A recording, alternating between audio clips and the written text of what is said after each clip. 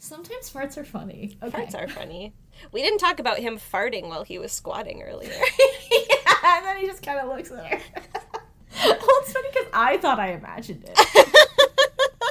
Because I was like, oh, I thought I heard a sound, but okay, I guess I did. I do. It's one of those things where I feel like you would kind of be like, did I just hear what I think I just heard? No, surely not. Oh, maybe I did. Well, because then he, like, puts the thing down and is like, ah. Woo, okay.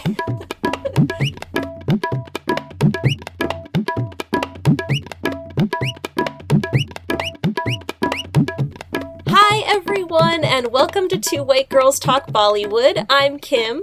And I'm Katie. And we're here to talk about singing and dancing and a Bollywood girl. Because frankly, I didn't love this Bollywood boy. No. We definitely do have to talk about him, unfortunately, but our hero for this week is absolutely Manvi, right? I forgot her name. The heroine is amazing, Manvi. Yes.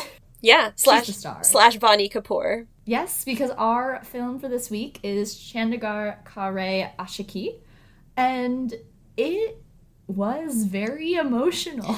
Very emotional, and this was my second time watching this movie, and I remember feeling this way after I watched it the first time, too, but then over the course of time, I had sort of forgotten how wide apart the good and the bad was, I guess. Yeah. There's a lot of different thoughts, and I feel very strongly about all of them. Yes. But I think it probably makes more sense to talk about that as we go and at the end rather than before we do the plot recap. That's true. We should probably go through our usual logistics. Yeah, but I think it was worth watching. I agree. I think it was worth watching.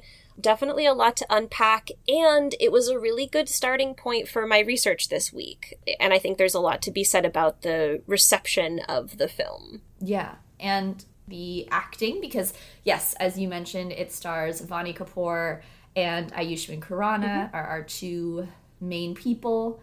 And while I hated and continue to hate, frankly, Aashiqui Khurrana's character, I can see how he acted that kind of person very well. Yeah. But what really impressed me was Vani Kapoor's acting. Yeah. That was just really nice to see. And again, I wish that role had been played by an actual trans woman, but it seems like she did bring this level of compassion and understanding to it. Yeah. Like, I don't know that you'd get a better performance from a cis woman. Yes. Playing this role. I agree with that. I think she did as best as she possibly could as a cis woman playing a trans woman. I totally agree with that. The movie was directed by Abhishek Kapoor, who also directed the movie Fitoor, among other things. Yeah. And there are several different writers credited, but I wanted to specifically draw attention to Simran Sahni, who it was originally her story, and the story is written based on her trans daughter's lived experiences. So she herself is a cishet woman, but she has raised two trans daughters, and apparently it took her many years to sell this story and get a production company on board. And when Kapoor took it on and chose to move forward with it, she didn't tell him for 2 years that the story was actually based on her daughters' lives. Wow. Yeah. Probably Probably out of protecting them, honestly. Yeah, and they were still, from what I understand, in the middle of their transitioning. So I think that there was a lot of sensitivity around that for her, but, when she did, it seems like there was a lot of acceptance from the people she was working with on that, but yeah. Good. Yeah. So, shall we just go? Let's get into it. Let's do it. We open on a shirtless man lifting weights. We do, yeah. And this is Manu. Mm-hmm. To give you some backstory on Manu, he runs a gym with his two best friends, who are twins, and they are struggling. Their gym is not making much money. They need more business. So they have hired a Zumba instructor, and they're hoping that having Zumba offerings will increase their client base. Also, we learn that Manu is training for the GOAT, greatest of all time, national competition. And then we shift gears and we see a woman putting on makeup. And this is Manvi, the Zumba instructor that the gym bros have hired. Yeah. I want to make sure to call attention to Manvi's outfit that she's wearing when she first arrives at the gym, because she's wearing an adorable, like, cropped, like, sweatshirt that's sort of tied at the front, which, if I owned that, it would be all I ever wore. But she's also wearing stiletto-heeled boots. Yeah. And I was very confused by the combination of, like, athleisure and then, like, these stiletto-heeled boots. Because, like, she looks great. She does. And also, you're going somewhere where you're just going to change into sneakers. Like, it's weird to walk to work in your stilettos so that you can change into sneakers. It's the opposite of what the majority of women do. Yeah. Uh-huh. Yeah. But so we see her enter the gym for the first time to see Manu doing squats. And she goes up to him, they introduce themselves, and we can see that Manu is definitely interested. Yep. There's some, frankly, staring. I was going to say flirtatious looks, but no, he's just staring at her. And then we get a montage song where he is checking her out, and then she's, like, stalking him on Instagram. And then we also see her filling out a survey where she hesitates over what to choose as her identity. Interesting to note after our conversation from last week that on the survey they show, it does say, like, how do you identify male, female, or non-binary? Again, there are more than 3 gender identities. But that is a step up from man, woman, or other. Right. Yeah. But so we see her hesitating over what to choose before she does finally select woman. And then after this montage scene, we see Manvi on the phone with her dad. Yeah. And we see in this scene, like, right off the bat that he is very supportive of her. He clearly loves her. He ends up telling her that there is a cousin getting married. And she's like, oh, that's so exciting. Like, I'm so excited to go dance with everyone and see everyone. And then she pauses and she's like, oh, wait. I'm not invited, am I?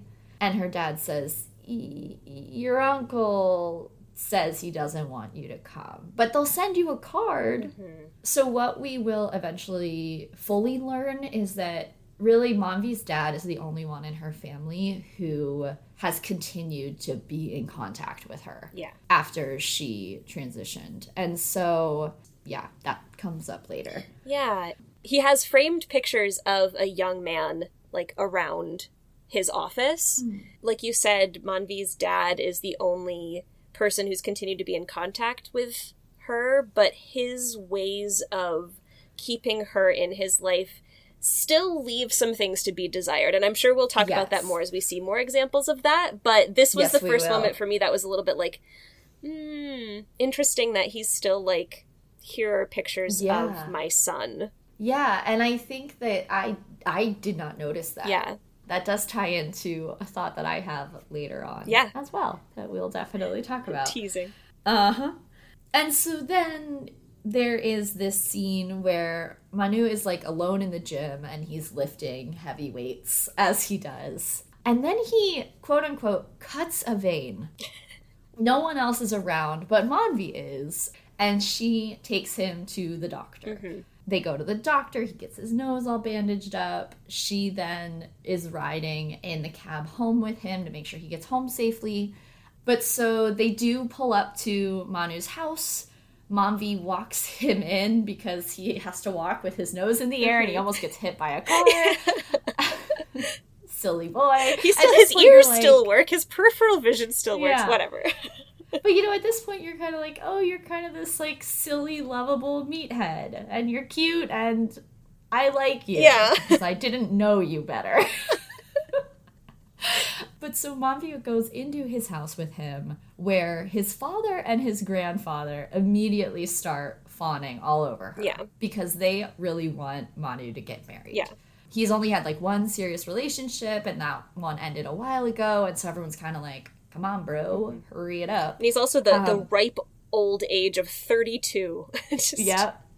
might as well be Horrifying. geriatric. But what I love about this too is that we see Grandpa like pick up his phone and slyly call Manu's two sisters to come home. Yeah. So they also arrive when Manvi is in the house, and everyone's just like, oh my god. And then Manu ends up asking if he can take Manvi to lunch to make up for her taking care of him. Mm-hmm. And so they do. They go out to lunch. I have to say, I hated her outfit. I really didn't like the corset thing. Oh, yes, no, I didn't like that the either. long denim shirt, but then she's also wearing shorts. No, it felt weirdly... Like, there was a period in the 2000s where people were really into corsets. Yeah. And it wasn't a time I enjoyed, so I didn't like being reminded of it. Right, and it's, like, different, because there's definitely people now who wear, like, corseted tank tops. I think it's different when you wear a corset, like, as its own piece, but, like, layering it over, is weird.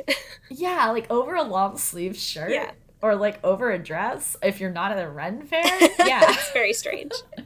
So I was just like, oh, this is a fashion out for me. I did not like this. But anyway, they go to lunch. It seems to go well, even though Manu already ordered before she arrived. They also spend so much time talking about Manu. Like, that was one of my biggest notes about this. It's all about him. Almost the whole date talking about him. Which, you know, I think we're picking up on things with Manvi where she might feel more comfortable with that at this stage. Yeah, that's true. And it's not as if he's trying to get her to talk about herself and she's being like, no, we'll keep talking about you. He's just loving it. Yeah, he's like, I've got the attention of this pretty lady. And it's like, sure, bro. Yeah. I wanted to say one more thing about this date and what we learn about Manu and how his mom passed away when he was a child. And there's this really interesting element of his personality that I really wish that we had learned more about and been able to see him and Manvi connect about more, because he had experiences with disordered eating as a child. Oh, right. And he mentions that like one time. Yeah, and also his sisters, who are terrible people, as we'll see, but they always call him Fatty. Right. And clearly they call him Fatty because he went through a period of time as a child where food was a coping mechanism for him. Yeah. And now he is like a bodybuilder to like have really like strict control over what he eats and what his body looks like. And I'm like, this is a fascinating... This would have been a really interesting like way to have these characters understand, like talk about their body dysmorphia together. And they just threw this in there and then didn't really do anything with it. Yeah, I mean, to the point where I was like, okay. And I didn't really think about it again. Yeah. Yeah, thanks for calling attention to that. I agree. It's a missed opportunity there. Definitely. But so Manvi convinces Manu to try out some Zumba to increase his flexibility. Mm-hmm. Also, I was just reminded that at lunch, he like showed her the video of him losing. Yeah. Yes, he did. And it's like, if I was on a date with a man for the first time and he was just like, check this out. What? Look at this video of me. Of me losing. Like, I don't know if that's better or worse than him being like, look at me winning this competition. You just shouldn't do Just don't do it. Unless I ask. Yes. And maybe Manvi did ask. We don't know. Maybe. That's true. Yeah. We didn't see that, though. And knowing Manu, I don't know.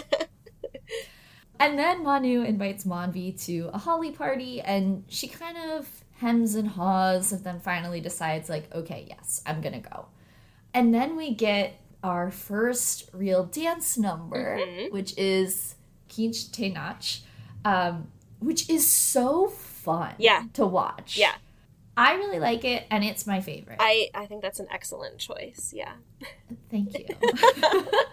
I just love that we see them both getting ready for this party, and they're both waxing. Yes, I wrote that down, too! Mommy's waxing her legs, and Manu's waxing his chest, and I'm like, but it's like the sexy getting ready song. That was exactly what I thought of, even though in that we don't see the man wax, we just see him napping, but... Yeah. But like the dance moves are really fun with the hips, and it's the boys versus girls thing. Always love that. Ayushmann Khurrana is a really good dancer as well, but Vani Kapoor, she is unstoppable. She's like water in the shape of a person. It is unreal how good of a dancer she is. We really should watch Bay Kare. Yeah, soon, please. I just want to watch her dance all the time, like all day, every day. Yeah. There is a scene at the end of this dance number where Manu kind of like finds his way to the outskirts of the party, and he's kind of just standing there feeling the vibes. And Manvi gets concerned because she's kind of like, oh my God, is he okay? And so she goes over to ask him if he's okay, and he just smiles at her, and then they make super prolonged eye contact, and my heart skipped several beats because I was holding my breath thinking, oh my God, he's gonna kiss her. Like, they're gonna kiss. And then they didn't. No. He takes her hand and walks her somewhere private for that. And then he goes to kiss her, and I was like, okay, here it is. And she says, you know, wait, Manu, I have to tell you something. And then here's where things started to go off the rails for me in my love of Manu. He then is just like, no, it's fine. And, like, he just kisses her. Yeah.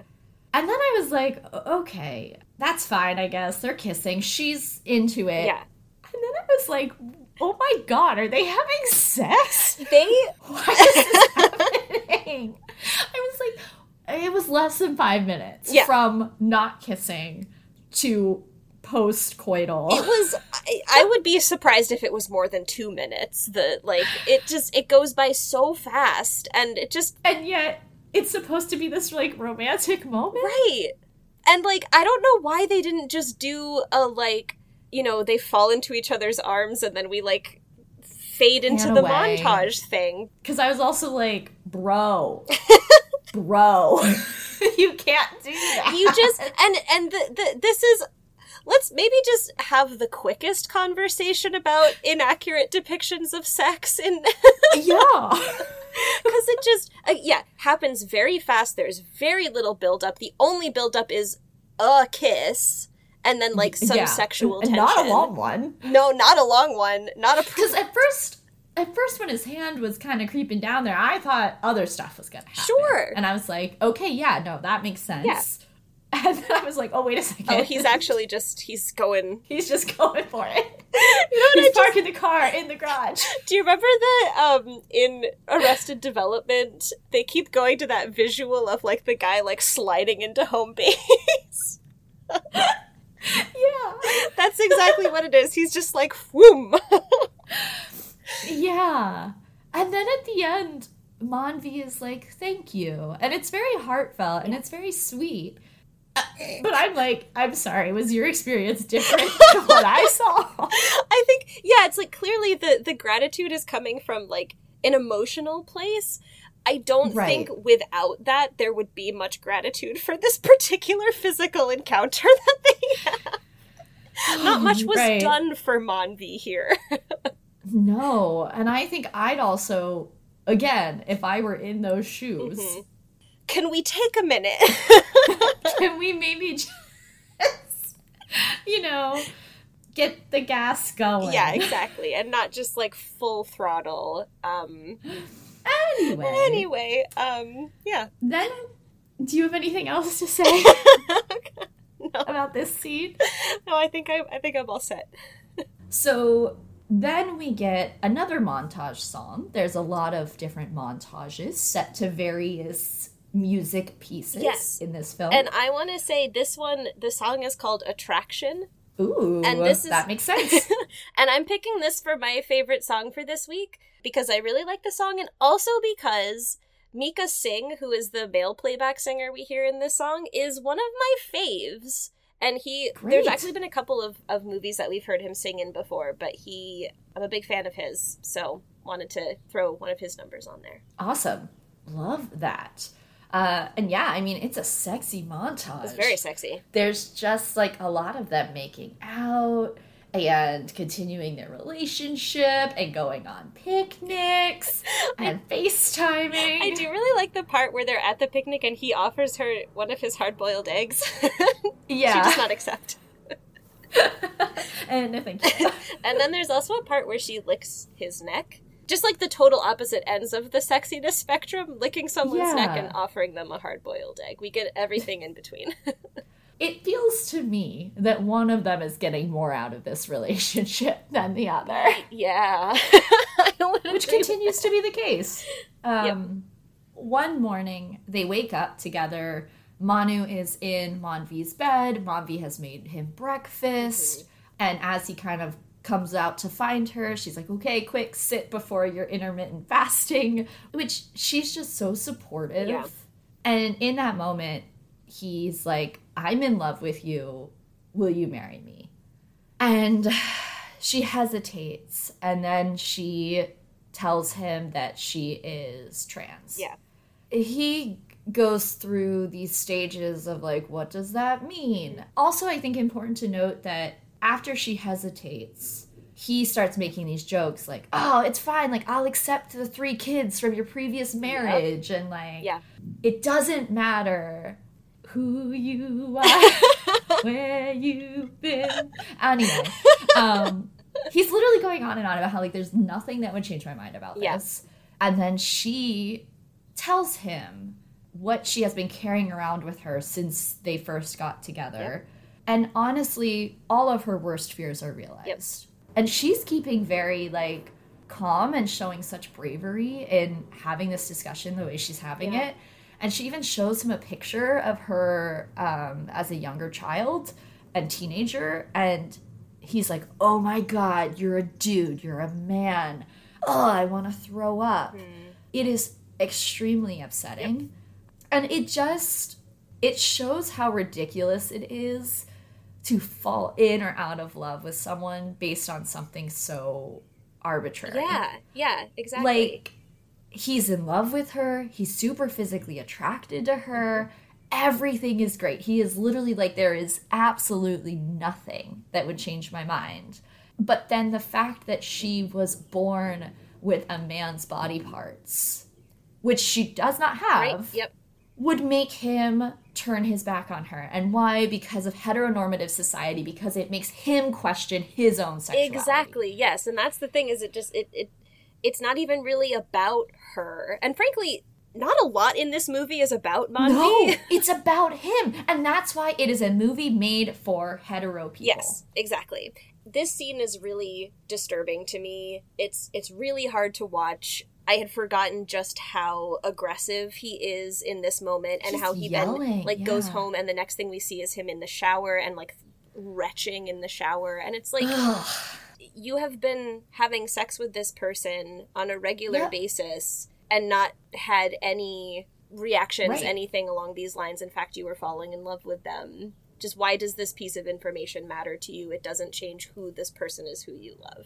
Right. Yeah. And it really breaks my heart because this is the whole reason she didn't say it in the first place, because she had had this reaction before in previous relationships, and then to finally open up to someone that you really want to trust and that you want to build this future with, and to have them suddenly become a really cruel, heartless person is awful. And again, he just keeps saying, you're a man, and she's just crying, standing there saying, I'm not a man, because she's not a man. And I just, it's like, why should she have to fight so hard to assert her identity when Manu has never had a day in his life where he had to, stand up and say, I am a man. Yeah. Like, he hasn't had to convince anyone of that. No, yeah. Oh, yeah. Because, they end up together at the end of the movie. Which and this was in the moment I was like, they better not end up together. know. I remember having that exact same thought the first time I watched it, and what I wish that they had done is had him have Manvi be able to tell him before they start a relationship, have him have a much less disgusted reaction and more of a just like, I need to think about this. I don't really know what this means. I'd like to learn more about it. And have them not have had a love story yet, and then have had him fall in love with her, and not have or just don't have him have this reaction and have it be about them together trying to negotiate what it's like to be in a relationship together in their lives. This is just it's so horrible, and it really makes it seem like it's okay for someone to have this reaction. Right, because it's okay because you'll still get this amazing person. Right. Yeah. It's often the case that in these films that finally do show some queer representation, it is showing the trauma. Yeah. Which, look, I can't speak for a queer person's experience, but, like, would they want to go to the movies to see every movie that they're represented in, and in every single movie they're just watching reenactments of their own trauma that they've been through? Well, like, yeah, exactly. And I think there is a certain element of that, of like wanting to see yourself and your story represented on screen, and also wanting to see joy and queer not joy. see someone settling. And that's, again, I think an example of demonstrating, like you said, this is a movie for and really ultimately about cishet people. It's not for trans people. No. So yeah, a lot of feelings about that. But then Manu ends his rant by saying, I am going to ruin your life. He then meets up with his friends, the twins, and they're discussing this, which, again, he's now going around telling other people that Manvi is trans. Yeah. But only it's people not on her terms. He trusts to not then, like, criticize him. Like, he doesn't tell his family because he knows that his family will criticize him. Yeah. And one of the twins' reactions is immediately to say, we should go teach him a lesson. And then I was like, this is how quickly violence happens to trans people. Yeah. And again, we see this, that, like, Manvi has worked with them for a while now, and that they've hung out, and they like her. But then suddenly finding this out about her wipes all of that away. Right. And it's also, like, we see Manu, he has a violent reaction to the way that the twins react to this. Right. But it's not out of any sort of, like, desire to protect Manvi. It's about wanting to protect himself and protect his reputation. Right. Yeah. But then we see Manvi out at, like, the mall with her friend, and Manu shows up and asks to talk to Manvi, and he just keeps repeating that she lied to him, which she didn't. She says she just didn't tell him about her past, which is true, and frankly, what a lot of people do in new relationships. Yeah, absolutely. And it's just something that I think a lot of trans people encounter because they're expected to disclose that they are trans for the comfort of others. Right. Yeah. But Manu starts yelling at Manvi, saying all the things he's said before. I don't know why I'd hoped he might apologize, but he doesn't. Nope. And he ends by telling her to leave Chandigarh. Yeah. She then says, you need to leave me alone because I have been through pain. Like, this body has been through pain, and you can't scare me. And then she walks away. Now, I do like the way that you just phrased that line. The way that it's sort of presented in the subtitles and the way I saw some people react to it is there's mention of, think of the part of my body that I've had cut off of me. And yeah, I didn't like that, so I skipped it. And I just wanted to bring it up because it's like, that feels to me like such a, I don't feel like a trans person would ever actually say that. Like, definitely, like, the spirit of this is like, yes, I have been through physical and emotional trauma, like, bring it on. And you can be through that trauma without going through the surgery too. That's absolutely true. Yeah.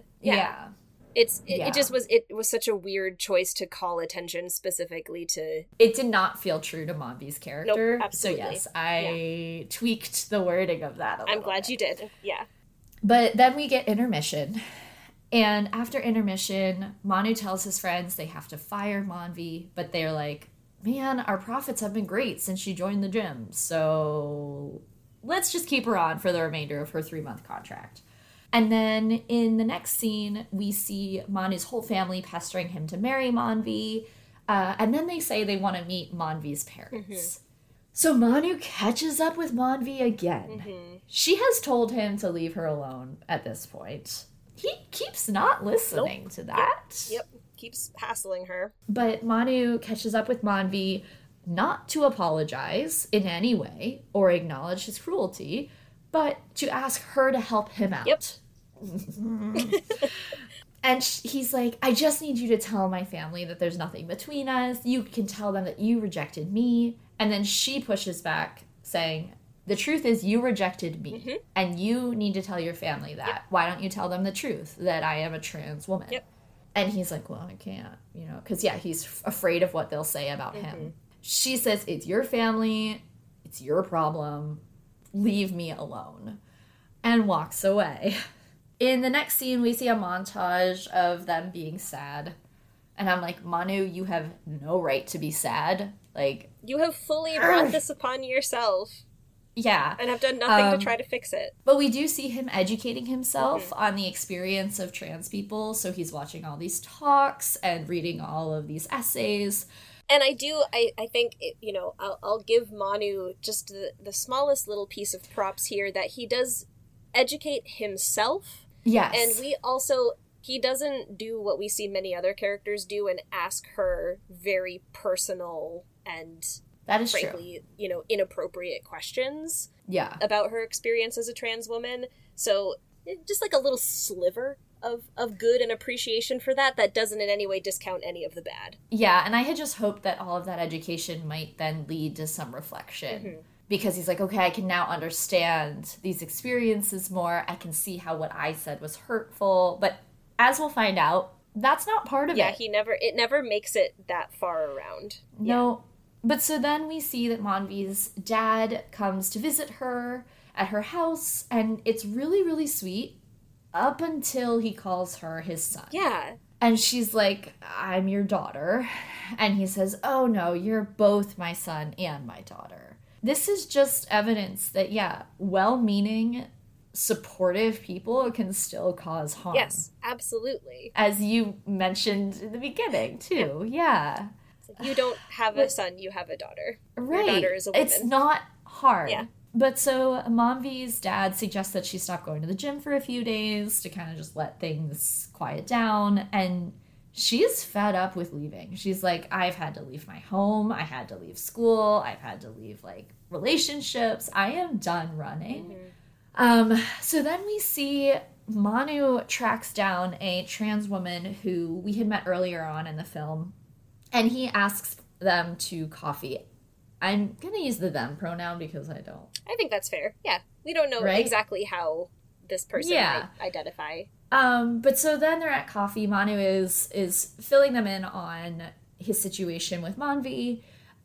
And they say, I was a BA in English. Mm-hmm. And they quote Shakespeare. And they say, what's in a name? A rose by any other name would smell as sweet. Mm-hmm. Why does it matter that she has this title of trans woman? Right. And then they also recommend that Manu go meet with a doctor. Meanwhile, Manu's sisters are, stalking both him and Manvi. Yeah. They see that both of them separately are going to doctors, and the sister who is tailing Manu overhears his conversation with the doctor about where he explicitly says, Manvi is trans, all this stuff. So then his sister finds out. She immediately calls the other sister and is like, we have a huge problem. And this is when I was like, oh, I hate you too. Yeah.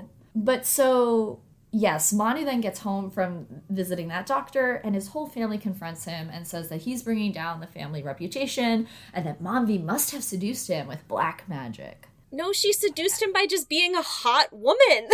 Also, he ran after her. That's also very true.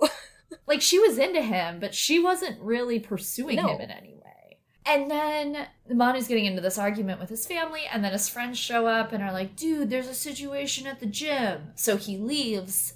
But as they're driving to the gym, Manu's friends fill him in and explain that his sister showed up to Zumba and outed Manvi in front of the entire Zumba class. Yep. And they were yelling at her, and no one stands up for Manvi. No. As these women are just screaming at her. Yeah. And so Manvi runs away from the gym after this altercation, and then she gets a call that her father is in the hospital because he had a heart attack. So she goes there, and her whole family is there, and her uncle dead names her. Literally everyone is just being generally terrible. And then we see she's at the hospital and her friend is packing up her apartment for her because she's like, I can't, I've lost everything now. I just have to leave.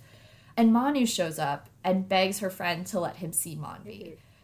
So then he tags along with the friend to the hospital. Manvi's like, I don't want to talk to him. I don't really care that he's here. Meanwhile, Manu takes it upon himself to introduce himself to Monvi's family, which then leads to Monvi's mom pulling her aside to berate her for bringing these quote-unquote freaks to the hospital because her mom's toxic as well. And this is such a heartbreaking conversation because Monvi says that she's always been her mom's daughter and that she always looked up to her mom as being like the ultimate woman and the woman that she would want to be. And she then is like, why won't you accept me? And she's just putting it all out there, and her mom just looks at her and says, you should stop making a scene, and walks away. Her dad ends up being fine. The rest of the family leaves, but Monvi stays at the hospital overnight, and Manu says that he'll stay with her. And then they get another conversation between the two of them. And I thought, surely now is going to be when he apologizes. And he apologizes for his sister's behavior. Oh my God. And I'm like, yes, what they did was terrible, and also what you did was terrible. What he did was worse. She probably doesn't even care what his sisters think. Right. And it's bad enough that they outed her, but I think she would have been able to handle that if it was just that isolated incident. Yeah. But like... What he did was, like, someone who she trusted and loved and cared about absolutely just, like, betrayed her multiple times in a row. And she tells him once again to leave her alone and walks away. And he catches up with her again. And he explains that his head has been spinning since she told him, and it's not his fault because he went to a government school and had never heard the term trans before. And I was like, that might be true. But bro, like, take accountability for your actions. Causing harm is your fault. You didn't need to have such a hateful reaction. You could have been confused. You could have asked questions. All of that is fine.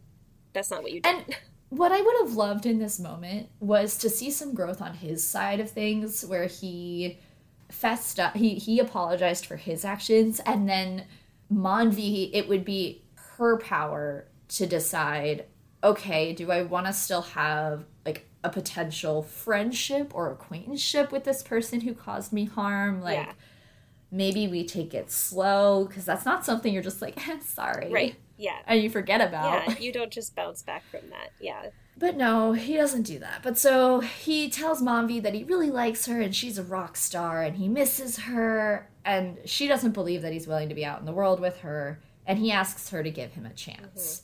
Before she gives him her answer, Manu's dad and sisters drive up to the hospital to fetch him back home. He basically tells them all off.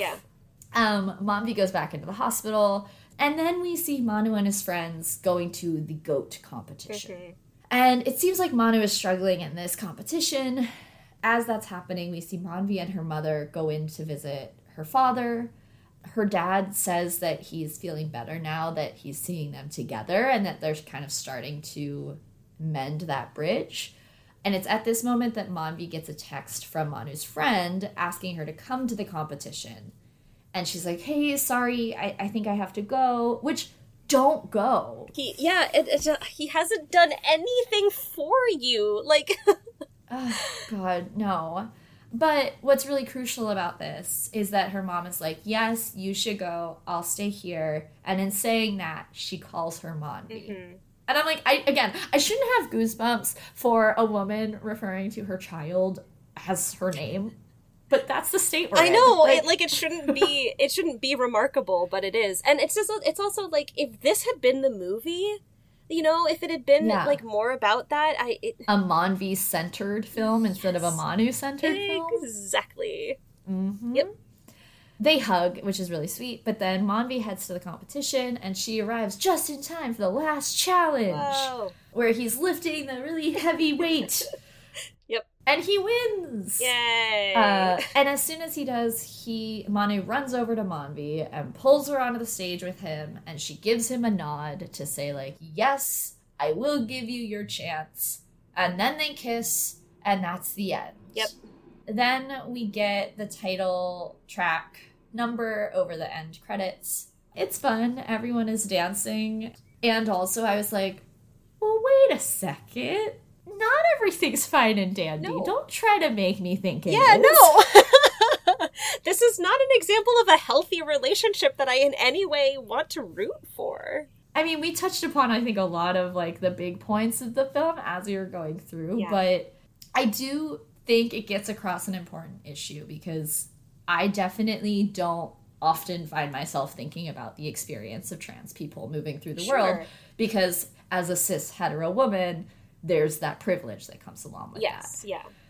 And so I think it's flawed, but I am glad that it is.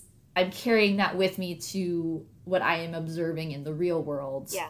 Also, don't love that the movie ends with Manvi putting herself on the line once again to support Manu. Well, that's literally, like, I made a note in here. All she does through the whole movie is sacrifice herself for the happiness of her male partner. Like, yeah. But yeah, because, like, we literally don't see Manu support Manvi at all. Yeah. He shows up at the hospital, but, like, that's it? Yeah. And this movie didn't need to be a love story. No. And if they had wanted it to be a love story, they shouldn't have had him verbally assault her. Like, I just... Again and again and again. Yeah, it just... I don't know. It doesn't really seem like that should be that difficult of a concept, regardless of whether or not you're making a movie about cishet people or trans people or queer people. Right. Like, that doesn't equate to love. No. I understand them wanting to end in a hopeful place, but I think they could have done that without them ending up, like, her being like, yeah, I forgive you, and I love you, and we're together. I feel like they could have had Manu groveling more, and I think they could have ended it in a, okay, we're gonna take it slow and step by step and see if it's even possible to rebuild the trust that you demolished. Because it just feels like Manvi is punished so harshly again and again and again for being who she is. And then Manu, on the other hand, is deliberately choosing to be cruel and hurtful. And he's not punished at all. Like, he wins the competition, he gets the girl. Suddenly his family is like, woo, we support you again.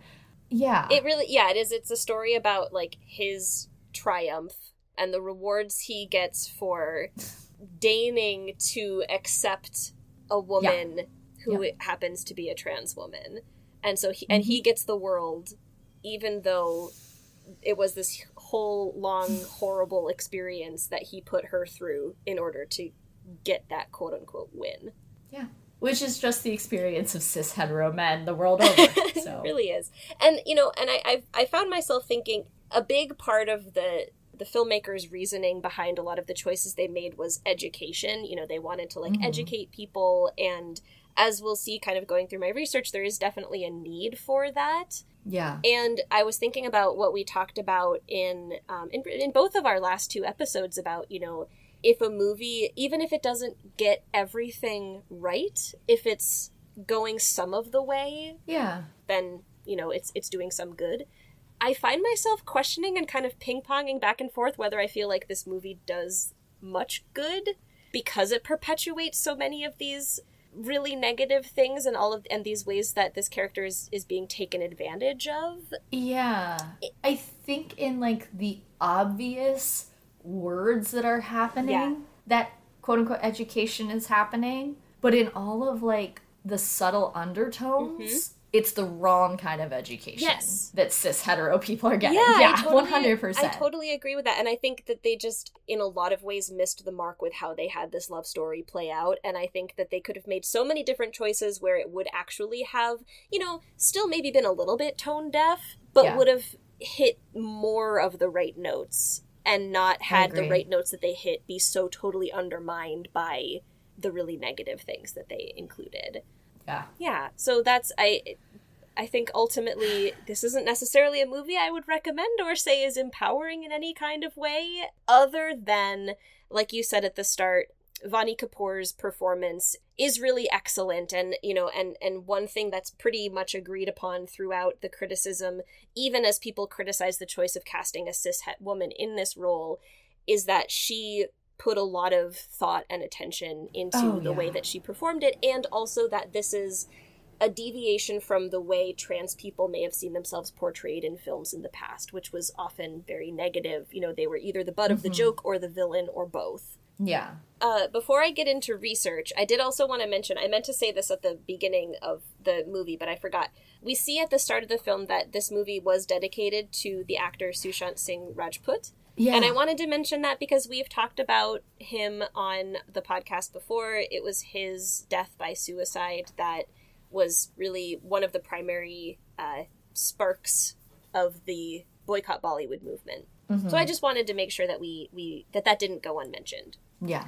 But so diving into my research for this week, the first thing I wanted to talk about just briefly, and we've touched on this a little bit, but I wanted to just share a little more about the choice of casting Vani Kapoor, of casting a cishet woman in a trans role, because the filmmakers were asked about this and did address it in interviews.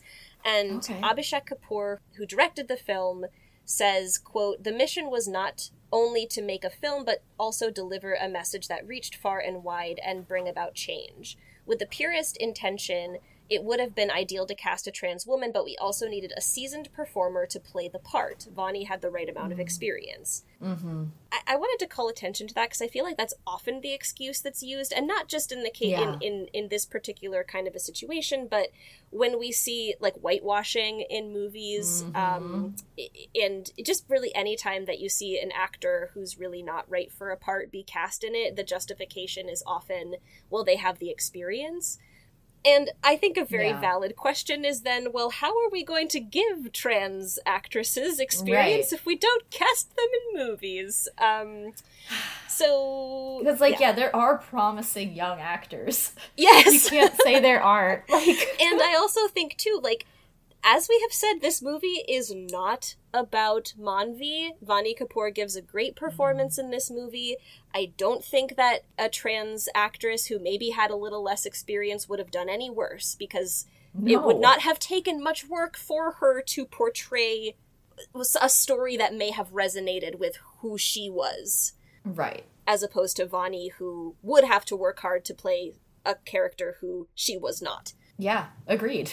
So, what we wanted to talk about for this week was day-to-day experiences of people who belong to the LGBTQIA+ community in India. And, what does it look like for a person who may identify as gay or queer or trans? Understanding, of course, that not everybody's experiences are the same, and there's certainly a broad range of experiences that people might have. But what barriers exist to living a quote-unquote normal life in this world? And I use that term because that's the terminology that's given to us in the movie.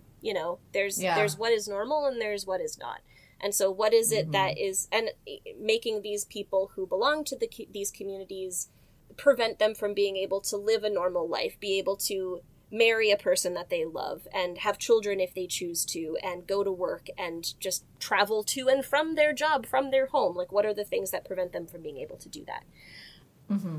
And so I started with the movie and kind of moved outwards from there. In doing that, I came across a review from a trans man who shared his experiences watching the movie and how audiences were laughing through the scene where Manu is, verbally abusing Manvi, that they were laughing too at the transphobic language used by Manu's sisters. They actually were cheering the sisters on during that scene where they were attacking Manvi. And this person reviewing this movie said that this made him uncomfortable to even use the bathroom during the screening of this film. He also called attention to the fact that Manvi, throughout the movie, refers to herself as a trans girl and not a trans woman. Right. Mm-hmm. Also the fact that, aside from Vani Kapoor not being a trans woman herself, casting her reinforces cishet body standards. Yep. And also that the way that the choice that Manu makes to try to have a relationship with Manvi is portrayed like he's doing her this big favor and that he deserves, that it's a brave choice. It's brave to love a trans woman. And meanwhile, this trans man is like, well, I'm in a relationship with a trans woman. So, I don't think I'm brave. I just love somebody. Yeah. So the reviewer who I pulled this from, their name is Satvik Sharma. They use he, they pronouns. And Satvik and his friend Jamal Siddiqui are both trans men who experienced bullying and discrimination, and so they began what is called the Trans Men Collective in 2017. Okay. And this is an organization giving trans men in Delhi a safe space to gather, both online and in person, to make friends, to talk about their experiences, and to take advantage of support resources. Great. Their website features articles about coming out, about dealing with parental disapproval, defining terminology, things like chest binding, and also things about both body dysmorphia and body euphoria. Mm-hmm. In an article about the collective, Satvik recalls lacking support from faculty at school, being picked on by students, being made to play on a girls' sports team growing up, and being forced to wear a skirt as a part of their uniform. Back then, he says, I didn't know what the term trans men meant, as we had no mainstream media representation at all. And that's a common theme throughout my research, is a lot of people, it's not just cishet folks who are like, well, I don't know what these terms mean. Oftentimes, trans people, non-binary people, genderqueer people, they might not know even what to say, how to say, who they are, what they are, how they identify. Which they did mention in the film, but, you just wonder how. And I think it is because there aren't as many movies or TV shows or things in the media that would help people understand that, these examples of what it might look like to move through the world in certain ways. And so that's where, again, representation, when it's done well, or even when it's done mostly well, can be very beneficial for those kinds of reasons. Agreed. So another part of the movie that this reviewer, Satvik, who started the Trans Men Collective in Delhi, another part that he wanted to talk about was the very brief and quickly glossed over moment where the trans woman who we see in the movie, who Manu kind of briefly befriends and who talks to him a little bit more about that experience, she just casually mentions that, earning a BA in English. And yet the way that we see this character portrayed, they're begging on the street. And so Satvik and his friend Jamal both had experiences, and it sounds like this is very common, of being passed up for jobs that they were qualified or overqualified for because of their trans identity. Yeah. So, Satvik's criticism of the film, it brought up several common themes that then, as I continued to do my research a little more generally into what life is like for people in India, a lot of things that kind of kept coming up. And so starting with that idea of people being passed up for jobs, I wanted to make sure to mention a trans woman, Dr. Manami Bandyopadhyay, who was India's first transgender PhD. And I also am not totally sure if that is correct, but that is how I saw her listed in one article, and then I couldn't find anything to back that up, but I'm going to go with it. She's a trans woman and she has a PhD. She's very impressive. Okay. But she spoke to her own experiences being rejected in professional and academic settings, and notes that, quote, people are okay with transgenders being at traffic signals, but can't accept qualified ones like me.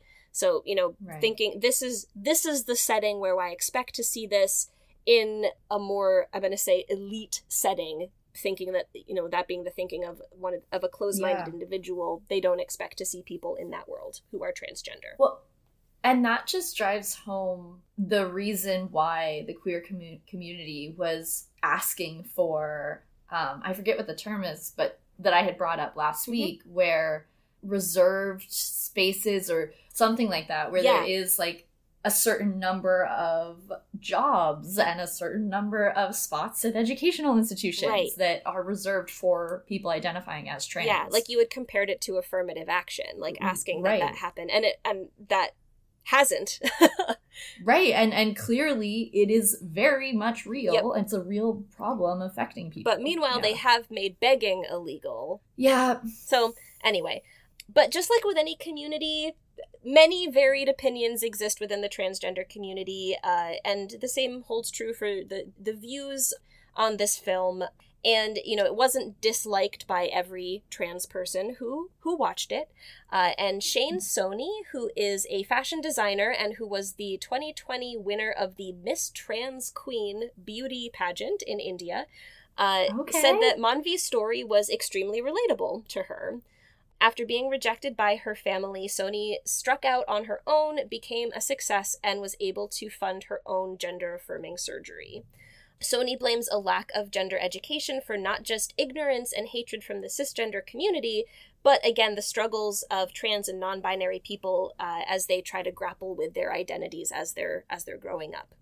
And again, it kind of reminded me of what you had researched for our last episode and the way that the government puts all people who don't identify with the sex of their birth into the category of transgender. So it's like, if that's the only term that people have, there probably are people who don't really understand who they are because they're like, well, I don't really fit into that box either. And they're not given these other terms to really understand that there are many other options besides these just 3 possibilities that the government gives them. And again, this brings us back to the idea of Chandigarh and, and similar films and other forms of media being intended as educational. I can't believe that. It's like, I would only want a person who's already done some of that themselves, like done some of the work to educate themselves to watch that. Right. Yes, I agree. Because clearly as we saw in Satvik's experience, when people who don't have any background whatsoever watch it, they're rooting for the wrong side. Dhananjay Chauhan, who is a transgender woman and activist living in Chandigarh, says that the movie does help to raise awareness and break stereotypes. Again, depicting Manvi as this very strong, capable character as opposed to what has been shown in the past in this industry of people being like villains and or the butt of jokes if they're transgender. Yeah. Chauhan says, earlier people were against us, now they're starting to be more neutral. Not because of this movie, but, there's a whole kind of movement that's happening. Well, and moving from being, like, hated to neutral, that's not acceptance. It's not acceptance, it is moving the needle in the right direction. No, it's good. Yeah. And it's better to be neutral than to be actively violent against. I'm not correct. saying that that's the stopping point, but Chauhan was having this observation as something, relatively positive compared to a point that this community has been at in the past, and many still continue to experience this. But Chauhan herself has participated in sensitization workshops designed for police officers to help police forces understand how to respond to this community with empathy and to reverse the reality that many transgender folks hesitate to report crimes, fearing discrimination or even harassment from those hired to protect them. Good. Now, speaking of the police force, and broadening our horizons a little bit beyond just the transgender community, I wanted to share a story of 2 policewomen in Gujarat who successfully appealed to the High Court of that state for police protection from their families when they decided to live together. Now, obviously, there's good and bad things about this story. They had to appeal to courts for protection from their family, but they were successful in doing that. The article that I read about this changed the names of these 2 women. They used the names Preeti and Avni. Preeti and Avni fell in love, and they signed a contract called a Maitri Karar. Now, this is a really interesting thing that I learned about. A Maitri Karar is it's a relationship contract in Gujarat, and it seems like other states have a version of this as well. And this originally existed so that married men could take mistresses without violating the Hindu Marriage Act of 1955, which, among other things, prevented polygamy. But in recent years, such contracts have been increasingly utilized by same-sex couples and interfaith couples so that they can legally engage in live-in relationships. I think that these contracts have now been made illegal, and I think it would be fascinating to know whether they have been made illegal because these are the individuals who are now, or the couples who are now trying to utilize them. But they at least existed up until 2020, because that is when these 2 women, Preeti and Avni, signed this contract so that they could live together and like legally declare themselves a couple without being able to marry one another. Just another example of something that cis hetero men created for their own means, then being utilized in creative ways. We love to see it. By marginalized populations. We love to see it. Anyway, Preeti and Avni's families were opposed to them entering into this relationship, and they threatened them. So the couple appealed first to the police officials, who didn't immediately respond. So they then took their case to the High Court in Gujarat and were granted police protection. The women's families did let them be, but who knows whether they did that because they were granted protection, whether they would have taken any action against them if that hadn't been the case. So, reading through these various stories, it becomes clear that examples of acceptance tend to be an urban phenomenon, and in rural areas, threats of violence such as those faced by Preeti and Avni are a very real possibility. But lack of acceptance is still very much a thing in urban areas, and across India, LGBTQ plus folks struggle to come out to their families, often fearing rejection or attempted psychiatric intervention. Now, Katie, you in a previous episode had brought up conversion therapy, and yes, that is a very real danger to queer individuals in India, as it is in other parts of the world.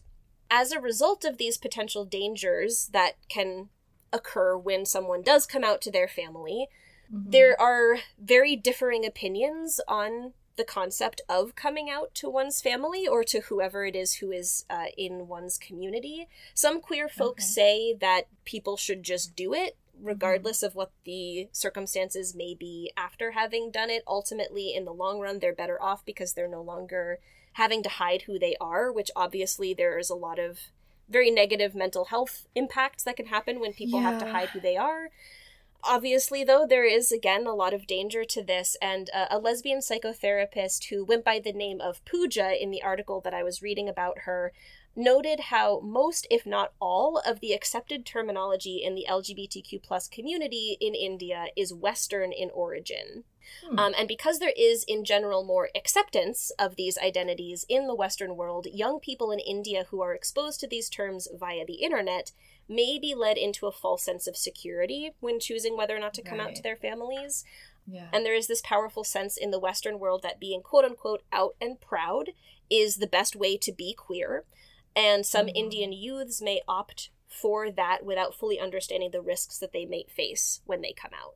That makes me really grateful that there are more organizations popping up offering resources to people so that hopefully they are able to have those conversations with older people who have also dealt with that same challenge in a culturally relevant way. Yes, exactly. Yes. Yeah. Ultimately, many advise waiting until a family has maybe undergone some education and or the individual has some financial security. Yeah. Of course, family rejection can have a lot more than just financial side effects, and queer folks who come out to their families are often in the position of having to rebuild their communities of support. And many have taken to online platforms such as Gacy, which is a play on the word Daisy, but Gacy. Oh my god, I love that. I know, isn't that great?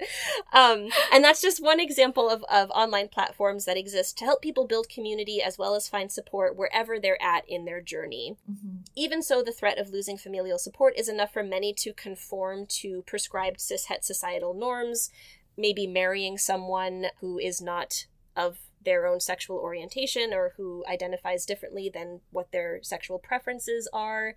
Family members also fear alienation from their own communities, and workplace discrimination can exist against people who just belong to the family of a queer person. Which does not really encourage familial acceptance. Exactly. No, not at all. And of course, the assumption is often that wealthy and better educated people may be more accepting, but often these people are concerned about societal status, which, again, could be threatened by having a queer relative. So there's really not much acceptance happening in any circles. I wanted to return to our hero from last week, Shailaja Padandala, the writer, director, and star of Nanu Ladies.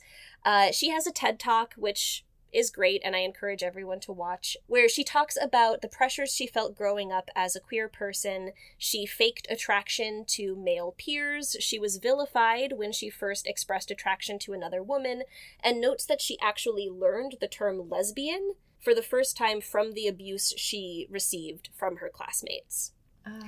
When she finally came out to her quote-unquote well-educated father, and that's the way that she described him in the TED Talk, he beat her so badly that he broke her jaw. She then told him that she had been successfully reverted to a non-gay status, that she had been cured of her queerness, and he said, "Great, I'm glad that that happened," and he agreed to fund her further education. She moved to a city where she was able to be herself a little bit more, but she still shared an experience of a former partner of hers whose father found out that the two of them were living together. The father of the partner called the police, who came and took Shailaja into custody, accused her of kidnapping her partner and quote-unquote pimping her, again to use Shailaja's terms, and selling her for sex acts. Oh my god. So, yeah.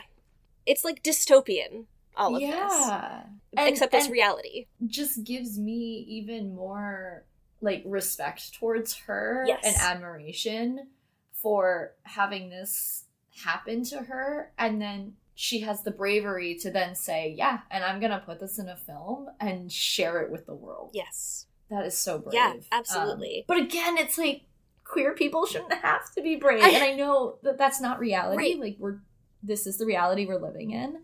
It's just, it's upsetting. Yeah, it shouldn't have to be considered brave to just live your life as who you are and be able to tell your story. Right. I wanted to wrap up with some positive things. Great. You know, I mentioned Dhananjay Chauhan earlier.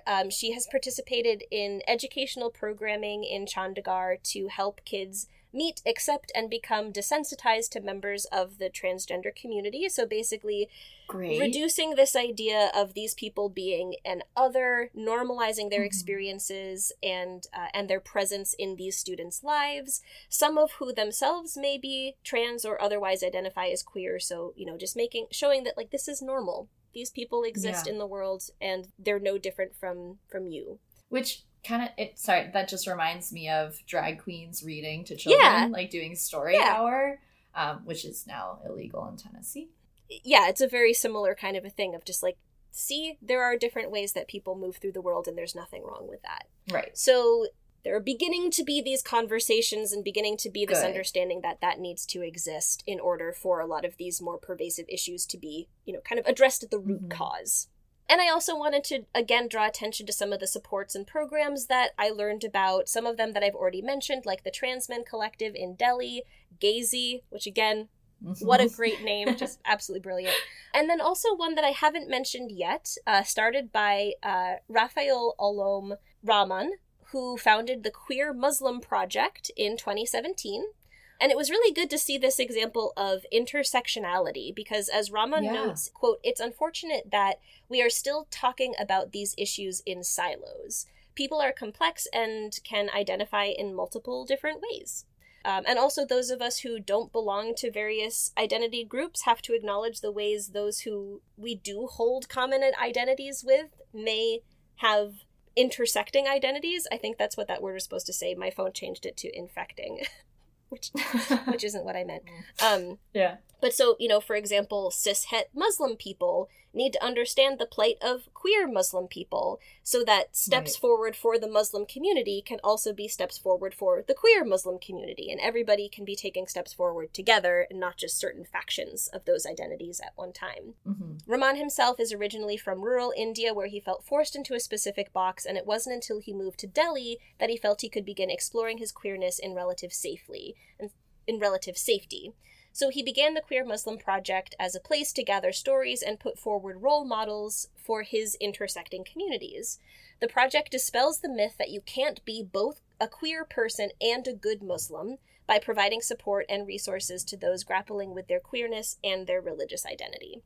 Great. And then lastly, I wanted to put in a plug for Femina India, who has been putting out a lot of really enjoyable LGBTQIA plus content this Pride Month. So been having a good time following them on the gram. So that was my research for this week. And to be honest, I glossed over a couple of particularly negative stories as I realized how rough this already was sounding going through it. But I think it's important for us to be aware of the reality. Right. And, you know, as we watch movies like those we have seen this week, understanding why they may exist in the ways that they do exist. And also, again, as we've done, acknowledging whether they really do any kind of good or any kind of harm.